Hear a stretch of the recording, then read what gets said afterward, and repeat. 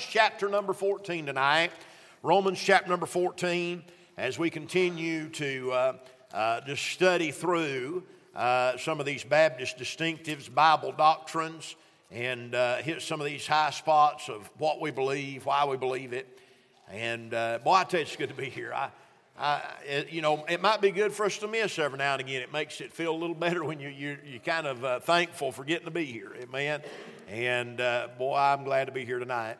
Romans chapter number 14. I'll read a couple of verses. Begin verse number 5. We'll begin verse 5 of Romans chapter number 14. Look what Paul said. He says, actually, let's back up to verse 1. Let's back up to verse 1. He said, "Him that is weak in the faith receive ye, but not to doubtful disputations. For one believeth that he may eat all things. Another who is weak eateth herbs. Let not him that eateth despise him that eateth not. And let him which eateth not judge him that eateth. For God hath received him. Who art thou that judgest another man's servant? To his own master he standeth or falleth. Yea, he shall be holden up. For God is able to make him to stand. One man esteemeth one day above another. Another esteemeth every day alike. Let every man be fully persuaded in his own mind.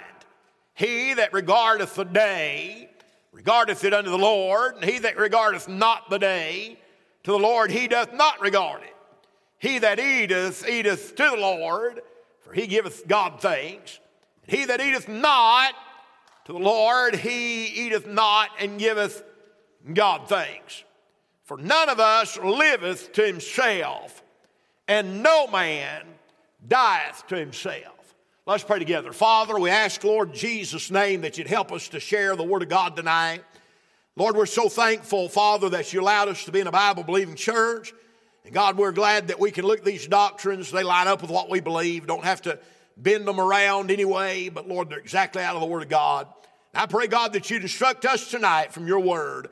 We'll thank you and praise you for all that you do in Jesus' name. Amen and amen. Now, so far in our study on Baptist distinctives, we've talked about the baptism of the Holy Spirit. We talked about our belief on that. It's kind of what got everything started. We preached a little bit on the infallibility of the Scriptures. I'm glad that we've got a perfect Bible. Amen. Then we talked a little bit about the autonomy of the local church, and as well as the priesthood of the believer. And then last time we were here, I guess last Wednesday night, I preached to you a little bit on the two offices of the church, that being the office of pastor and the office of deacon. Now tonight, I want us to consider for a few moments a doctrine that is called individual soul liberty. That's what we believe as Baptists. We believe in individual soul liberty. Or we might say that we believe in Christian liberty. If you'll remember a few months ago, I preached on Christian liberty, and I'm not going to rehash what I preached there a few months ago. But basically what we believe is that every born-again believer has the ability to decide for his or herself how to best apply Bible principles, and it's according to their own will, and that they will give an account one day to God themselves for how they believe this Bible. That is individual soul liberty. In other words, it's up to you what you believe. And Baptists have always held to an individual soul liberty. Now, that does not mean that Christians can do anything they want. It does not mean that having liberty does not mean that someone can go against the doctrines or the precepts that are clear or found in the Bible. But what I'm trying to say to you tonight is that you can make up your own mind on areas where there is not a clear Bible precept. Let me give you an example. I believe that in this day and hour, I think that it's crucial, I think that it's important myself that we train and educate our children in a Christian way. I believe that Christian education, whether it be in a Christian school or whether it be in a home school, I believe it's very important. I'm a believer in it. I'm sold on it. But I can't give you chapter and verse for that. So if you want to send your kid to public school, we're not going to have no falling out. I'm not going to kick you out of the church. I'm not going to be mad at you. I'm not going to think you're less of a parent. You know why? Because that's your decision to make. It's not my decision to make. It's your kid. And you can live your life in that way, the way that you want to. Because I can't show you a chapter and verse where it's one way or the other. So there's things that we can't point to in the Bible. And what we believe as Baptists is if we can't point to it in the Bible, either a firm doctrine or some sort of a precept, and we talked about that a few weeks ago, then you are free to make up your own mind on how to believe. But I'm going to tell you something tonight. There's a lot of Baptist churches I know that's not the way they practice things. However the preacher believes, that's how everybody, bless goodness, better believe. And if you don't believe that way, you're in trouble.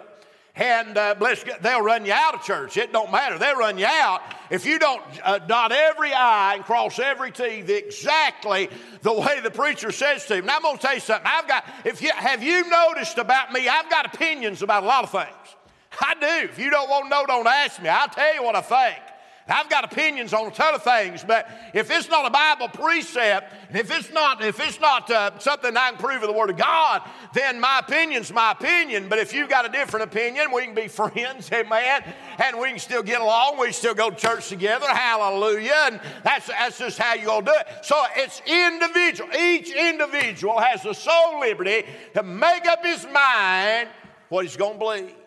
Now, let me give you a few things about that. I'm gonna touch on 2 points and really spend some time on the third and try to bring to our hearts tonight what the Lord's laid on us. Number one, I want you to think about the deliverance that individual soul liberty offers, the deliverance that it offers. Now, would you agree with me tonight? There certainly comes a freedom with being responsible to God alone for how you believe.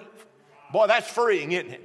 Now, I'm going to tell you, the longer I'm in this thing, the more convinced I am that where the Spirit of the Lord is, there's liberty and there's freedom. And God wants you to feel free to worship. And God wants you to feel free to believe what you believe in your heart. Amen.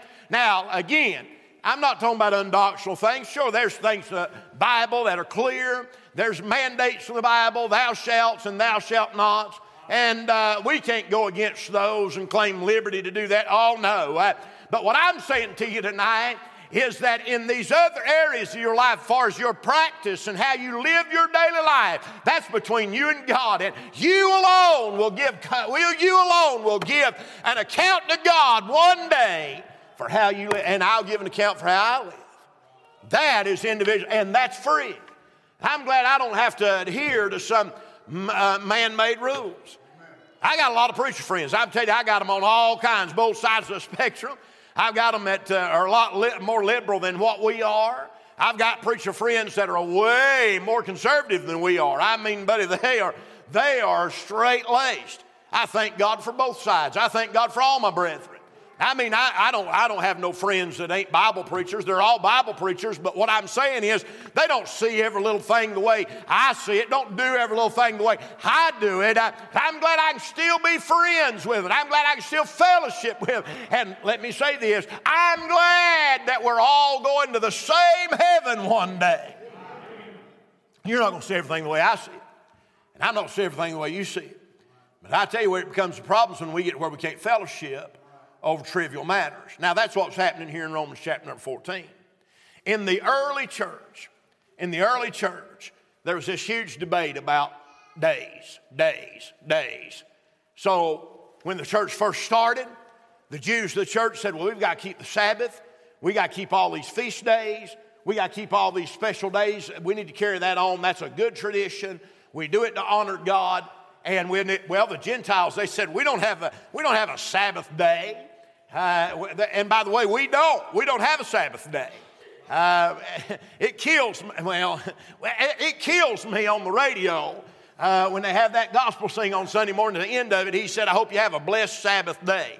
Why, it's crazy. We don't have a Sabbath day, and it certainly isn't Sunday. Amen. Sunday's the Lord's day. It ought to be a blessed Lord's day. But anyway, I was trying to get off on that.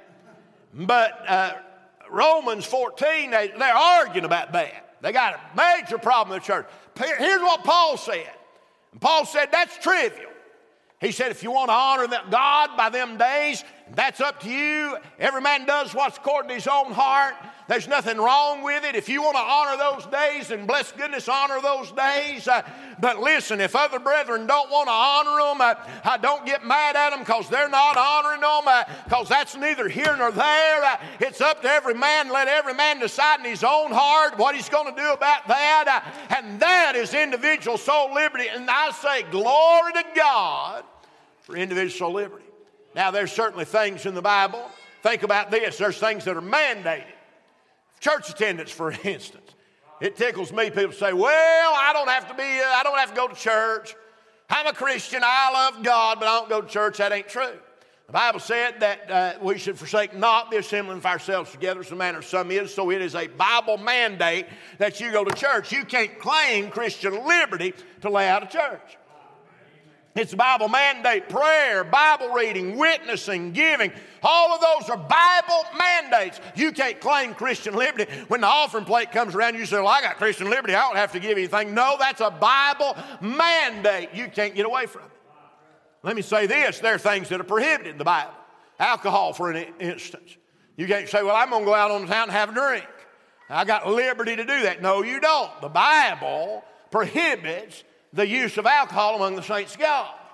And you think about immodest dress. You say, well, I've got Christian liberty. I can wear whatever I want to wear, show my body off however I want to show it off. No, the Bible says that you're to dress modestly and that you're to dress decently. That's what the Bible teaches us. So there's things that the Bible prohibits. You can't claim Christian liberty in order to do those things. I think about corrupt communication, cussing and carrying on. You say, well, I got Christian liberty. No, the Bible says not to do that. So while it does offer freedom, it only offers freedom for you to decide in areas where the Bible is not clear on what you decide. So there is, I could preach a month on that, but I got to go on there. There is the deliverance it offers, but then there's the division it avoids. In Acts chapter number 15, I'm not turning there, Reagan, so don't worry about it. Acts chapter number 15, Paul and Barnabas are getting ready to go out on another missionary journey, and when they start out, Barnabas wants to take John Mark with him, and John Mark had quit on the first missionary journey. And so what happened was Paul said, we're not going to take John Mark this time. They end up having an argument. Barnabas takes John Mark and goes on his own journey. Paul picks up Silas and goes on his journey. You know what they did? They agreed to disagree and go on with life, because you'll find in the Bible where later they came back together and worked together to serve God. Matter of fact, Mark wrote one of the Gospels. He was used of God. Paul was used of God. But when they couldn't see eye to eye on John Mark, you know what they did? They agreed to disagree. You know what we've lost in the social media age? We've lost the ability to agree to disagree. In the social media age, how many of you will agree with me? I'm right, and if you don't agree with me, then you're the devil. You're straight out of hell. Hey, you're the worst person ever. You're some sort of bigot. That's the world we live in. You either get on one side or you get on the other side, and nobody can say, well, let's just agree to disagree and go on with life. No, everybody's got to prove they're right. They got to prove they're right. I'm telling you, listen, take it from a retired Facebook warrior. I laid down my sword and shield years ago. But I'd fall into that trap. I'd argue on Facebook. It'd keep me up at night thinking about what I was going to say to that crazy bunch the next day. And so I'd wear my thumbs. I'd wear the fingerprints off my thumbs. A Facebook warrior straightening everybody out. Buddy, I straightened the whole internet out. You believe that? Everybody got straightened out by old Brad. I'm telling you, none of them, I didn't change their mind. They didn't change my mind. I was better off leaving it alone. There's times I see things on the internet, you wouldn't believe how many times I've typed out responses. And I've typed in comments and delete. I'm like, I don't want to babysit this all week. I don't want to have to make this point for the rest of the week. I'm just going to leave. And so, but we live in that age. But you see, in Christian liberty, what we should do is say, oh, well, that's how you believe. Well, that ain't how I believe, but that's okay. You can believe how you believe. I'm going to believe how I want to believe. In these areas that are not clear Bible doctrines, you say, well, have you ever noticed somebody say, well, I ain't got a TV, and suddenly they don't think anybody else ought to have one? Huh? Well, you don't have a TV. God bless your heart. That's great. You're probably better off. I would agree. You're probably better off. But I've got one. And I ain't going to fall out for you not having one. Don't fall out for me having one. See what I'm saying? That's our Christian liberty, to make them decisions on our own. And so there's the division it avoids. It should make us to where we don't have division among us. It's the last thing, right here's really where I want to preach. There's the deity that it awaits. Look what the Bible said, chapter number 14 here, Romans 14. Look what the Bible says, verse number 10. But why dost thou judge thy brother? Or why dost thou set at naught thy brother? Watch this now. For we shall all stand before the judgment seat of Christ. Every last one. Now I'm going to tell you something that's not preached on enough, and that's the judgment seat of Christ. Amen. How many of you in here tonight are saved? Say amen. Amen. All right, well, you're going to stand one day before the judgment seat of Christ. Now, it's not the mercy seat of Christ. And I'm glad there is a mercy seat. And that mercy seat's where I went that day to get saved. But one of these days, I'm going to stand before the judgment seat of Christ. At the judgment seat of Christ, I'm going to be judged according to the deeds done in the body. I believe that the majority of the judging that will be done at the judgment seat will be according to the works that we've done and what sort they are. And I also believe there's going to be an element of unconfessed sin that'll be dealt with at the judgment seat of Christ. Because those things are going to have to be ironed out. You know what I believe? I believe the judgment seat of Christ, there'll be people that'll walk across the banisters of heaven and make things right with their brother, get things right that they wouldn't get right here on earth. I believe they'll be made to get things right before they enter into heaven. There won't be no disagreements. There won't be no arguments. Those things will all be taken care of at the judgment seat of Christ. Now, let me share with you a little something out of Genesis chapter number 49. I should have worn my waders. I'm standing up here in a puddle of water now. Hallelujah. Genesis chapter number 49, Jacob has died. Now, let me borrow your imagination just a minute. He's been laying on his deathbed, sick. Now for some time, he sent for all of his boys, all 12 of his sons to come. That, no doubt, Joseph has went and gathered them up. Jacob's living there in Egypt. They bring all them boys. I see them standing around Jacob's bed. And in a moment of strength, I see the old man as he rises from his bed, kicks his feet across, grabs that old staff and leans up on it. In all of chapter number 49, he talks to them boys about how they lived their life. And it's called Jacob's judgment seat.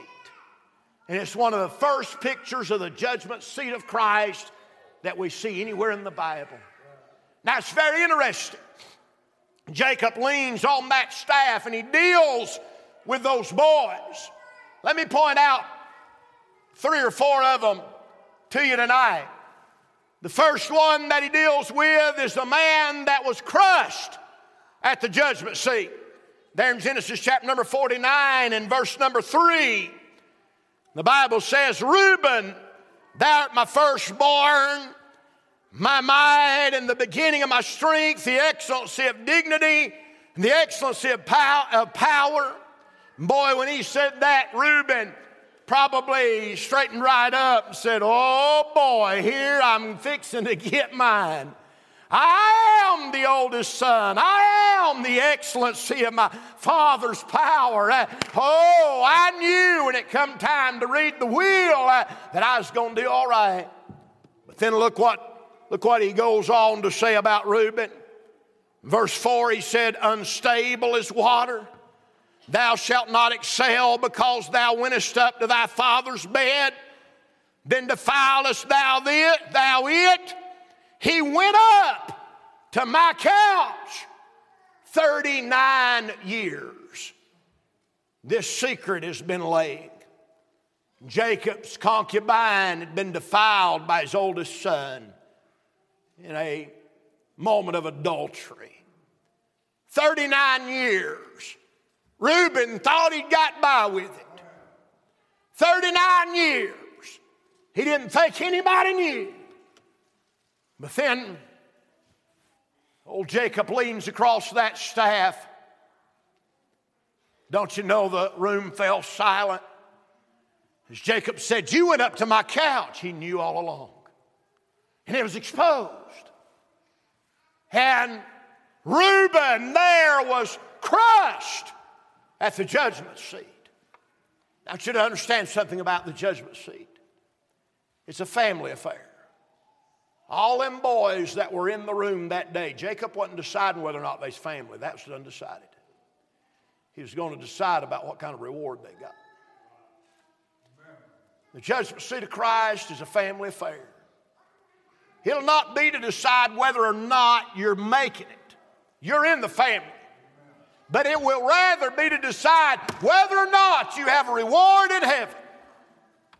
We look at it from this side and we may not think it's that big of a deal.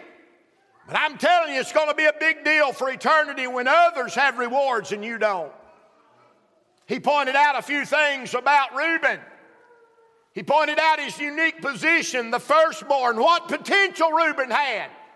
He should have been the one that the messianic line carried on through. He should have been the one that received the double portion. He should have been the one that was blessed by his father. But instead, he was the one at the judgment that got the curse. He talked to him about his unstable personality. He said, "Reuben, you're as unstable as water." You ever thought about that? Pretty good example of it here earlier. Look at that water in that bottle. I mean, just any little movement moves that water. Water's very unstable. He said, "You're as unstable as water." His performance, it was about his position. It wasn't about his position, but his performance, and the performance in the family of God. Listen to this. Your performance in the family of God will affect your position in the kingdom of God. It's a big deal. God, this is what I'm about to say. This is a profound statement. Studies have shown that 80% of people don't realize when I'm making a profound statement, so I'm going to start telling you beforehand. This is a profound statement. God gives us unmerited salvation, but He never gives us unmerited reward. And so there was this unscrupulous passion. So there was the man that was crushed at the judgment seat. Then there was Simon and Levi there in verses 5 through 7. They were the ones that were condemned at the judgment seat. They were brothers, and they, of course, committed that mass murder over their sister. And they brought a reproach on the name of God. And there at the judgment seat, they had rationalized it within themselves. They thought they'd done the right thing. But at the judgment seat, they found out that they hadn't done right. So Jacob judged them. There's a lot of people that use Christian liberty to justify the deeds of their flesh. But one of these days, you'll stand before God. Every man, woman, boy, and girl in this building will stand before God. And the things you've done in your flesh, the things that you've done that are sinful, that you've not confessed or gotten straightened out, all of that will have to be straightened out at the judgment seat. All that's going to be took care of. But then I want you to notice this. There was the man at the judgment seat of Jacob that was crowned. Look at what the Bible said there in verse number 8. He said, "Judah, thou art he whom thy brethren shall praise." That's a strange statement. If you study the life of Judah, you'll know that he was a failure as a father. He was involved in the betrayal of Joseph. He married a pagan. When Jacob cleared his throat and looked at Judah, Judah probably thought, "Oh no, I've lived a bad life. No telling what's about to happen." But you know the strangest thing, if you'll read down through these verses, what you'll find is that, hey, Jesus didn't come from the tribe of Reuben. Jesus didn't come from the tribe of Joseph. He came as a lion out of the tribe of Judah. And there's not a negative thing. Let's read all the way through this. Judah, thou art he whom thy brethren shall praise. Thy hand shall be in thy neck of thine enemies. Thy father's children shall bow down before thee. Verse number 9, Judah is a lion's whelp. From the prey, my son, thou art gone up. He stooped down and crouched as a lion. And as an old lion, who shall rouse him up? Look what he said in verse 10. The scepter shall not depart from Judah, nor the lawgiver from between his feet, until Shiloh come, and unto him shall be the gathering of the people. You see what Jacob said. He didn't mention the fact that Judah had been a bad father. He didn't mention the fact that Judah had failed and married a pagan. He didn't mention the fact that Judah had been a part of Joseph's betrayal, but said he only had good things to say about him. You say, why is that, preacher? How come Judah got off when Reuben didn't get off, and when Levi didn't get off? Well, over there in Genesis chapter number 46, if you'll recall, how they put that cup, that Joseph put that cup in Benjamin's bag, and they caught the cup on the outside of the town, and they brought Benjamin back and was going to hold him. You know who it was that showed up in front of Joseph that day? It was Judah. And you know what Judah did? He took responsibility for all the wrongs he had done. He prayed an intercessory prayer for Benjamin. He pled for Benjamin's life, and he humbly came before Joseph, and Joseph made amends that day. Thank God with Judah. Hey, let me say it to you this way. You can either appear before the throne here, or you can wait and appear there. But if you'll appear before it here, there's grace. Amen. If you'll take your shortcomings, if you'll take your failures, if you'll take your falters, if you'll take your sins and confess them to the Lord now, it'll be just like Judah coming before Joseph. And one of these days when you stand before the judgment seat of Christ, and the Lord will not have anything but good things to say about you. I'm glad that we can take care of it down here on this earth. But the majority of Christians live loose lives and never repent, have an unrepentant attitude. One of these days, they'll face it all before the Lord. They'll face it all before the Lord. Christian liberty, there's a deity that's washing. There was a man at the Jesuit seat of Jacob. I got several of these. I'm going to quit right here. There's a man at the Jesuit seat of Jacob that was consoled. Well, the Bible said there in verse 20 of chapter number 49, he's talking to Asher. I was hoping Brian Kirsten would be here, a little Asher tonight. The Bible, Asher, I always felt sorry for him. Asher and Gad, if you'll study the Bible, Asher and Gad were not even sons of Leah. They were sons of Leah's handmaid. They never really fit in. Of course, Jacob had some sons by Rachel's handmaid, but he loved Rachel. Them boys always seem to fit in. You read about the tribes of Israel and things they do. Those boys seem to fit in, but Gad and Asher seem like they don't ever have a place. Nobody's. Nothing's. But faithful. You don't ever read anything bad about Asher. He never was into a whole lot, never caused a problem. But he was a nobody. He'd been raised up in a home unwanted, if you will, son of Leah's handmaid. Nobody wanted him. They probably laughed at him when he showed up at the family dinner. Nobody felt like he belonged, him and Gad. They were red-headed stepchildren. Get out of our way. You don't belong here. Nobody thought he belonged. But yet he was just faithful and was a good son and tried to do his best. Look what the Bible says about him. Jacob looks at Asher. He said, out of Asher his bread shall be fat, and he shall yield royal dainties. Now what does that mean? That means that Asher and his people, another place, it's prophesied of Asher that he would dip his toe in oil. The tribe of Asher inherited the portion of land that we now call Saudi Arabia, rich in oil. Asher ended up being one of the richest of the sons of Jacob. You know what Jacob said? He said, Asher, one of these days when the king comes, he said, you may have been a nobody to everybody else, But you were faithful and lived for God and did your part. And he said, one of these days when the king comes, you're going to be serving in the king's court. You're going to yield royal dainties. You're going to bring things for sacrifice to the king one of these days, Asher. Well done. There's a lot of people that may feel like, oh, Asher, just being faithful in your place, never made no headlines, never were booked for big meetings, never was patted on the back or bragged on too much. And I'm glad there's coming a reckoning day. See, there's a negative side of the judgment seat of Christ where we'll have to make up with our neighbors, where we're going to have our works judged, but there's a positive side of it. See, if you've simply been faithful, if you've simply been faithful one of these days to the judgment seat of Christ, you'll be like a Asher. See, you'll be rewarded for what you've done in your life. There's going to be rewards at the judgment seat of Christ, and there's going to be detriments there. And it all depends on how you live your life. And here's the point I'm trying to make. All of that is up to you. That's what you call individual soul liberty.